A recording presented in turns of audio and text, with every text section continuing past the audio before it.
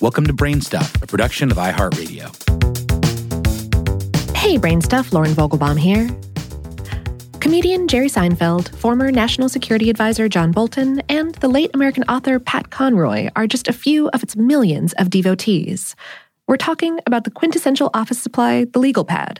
Those slightly larger than normal pads of yellow paper with horizontal blue lines for writing and a vertical red line marking the left margin and pages that flip on the vertical. It's simple, professional, cheap, and instantly recognizable. A part of legal pads' lore is the air of sophistication about them. Legal is right there in the name. These things are used by important people for important business.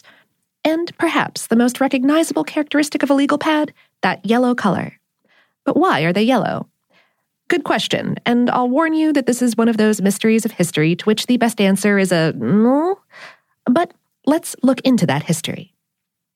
The legal pad was invented by a paper mill worker by the name of Thomas Hawley in Massachusetts around 1888.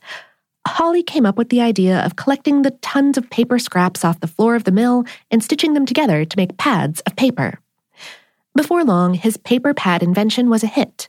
Though the paper in his pads was originally white, they were so popular that Hawley was able to quit his job at the mill and form the American Pad and Paper Company, or AMPAD, saving himself from having to pick up all those scraps.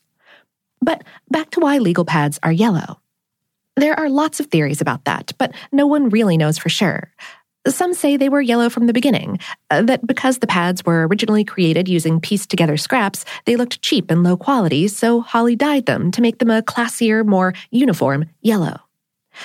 This sounds reasonable, but it's probably not true. Dyeing paper at that time would have been prohibitively expensive and not worth cutting into profits.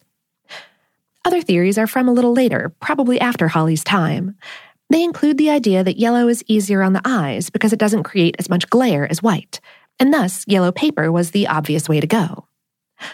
Others have hypothesized that yellow paper was beneficial because it didn't show age like white paper.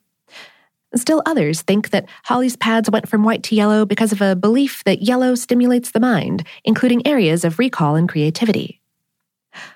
While we may not know the real answer, we do know the origin of a legal pad's margin.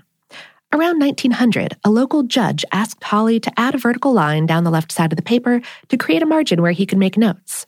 Those margins, also known as down lines, are always red and drawn 1.25 inches, that's 3.1 centimeters, from the left edge of the page. That yellow paper, blue lines, a red margin, and a gummed tear-off top are all required for a pad to qualify as a legal pad. Any other colors of paper or printed lines, and that pad is not legal.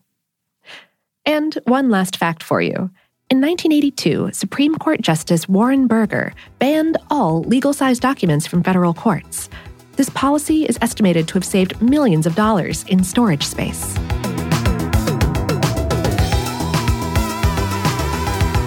Today's episode was written by Meg Sparwith and produced by Tyler Klang. For more on this and lots of other specific topics, visit HowStuffWorks.com. Brain Stuff is a production of iHeartRadio. For more podcasts from iHeartRadio, visit the iHeartRadio app, Apple Podcasts, or wherever you listen to your favorite shows.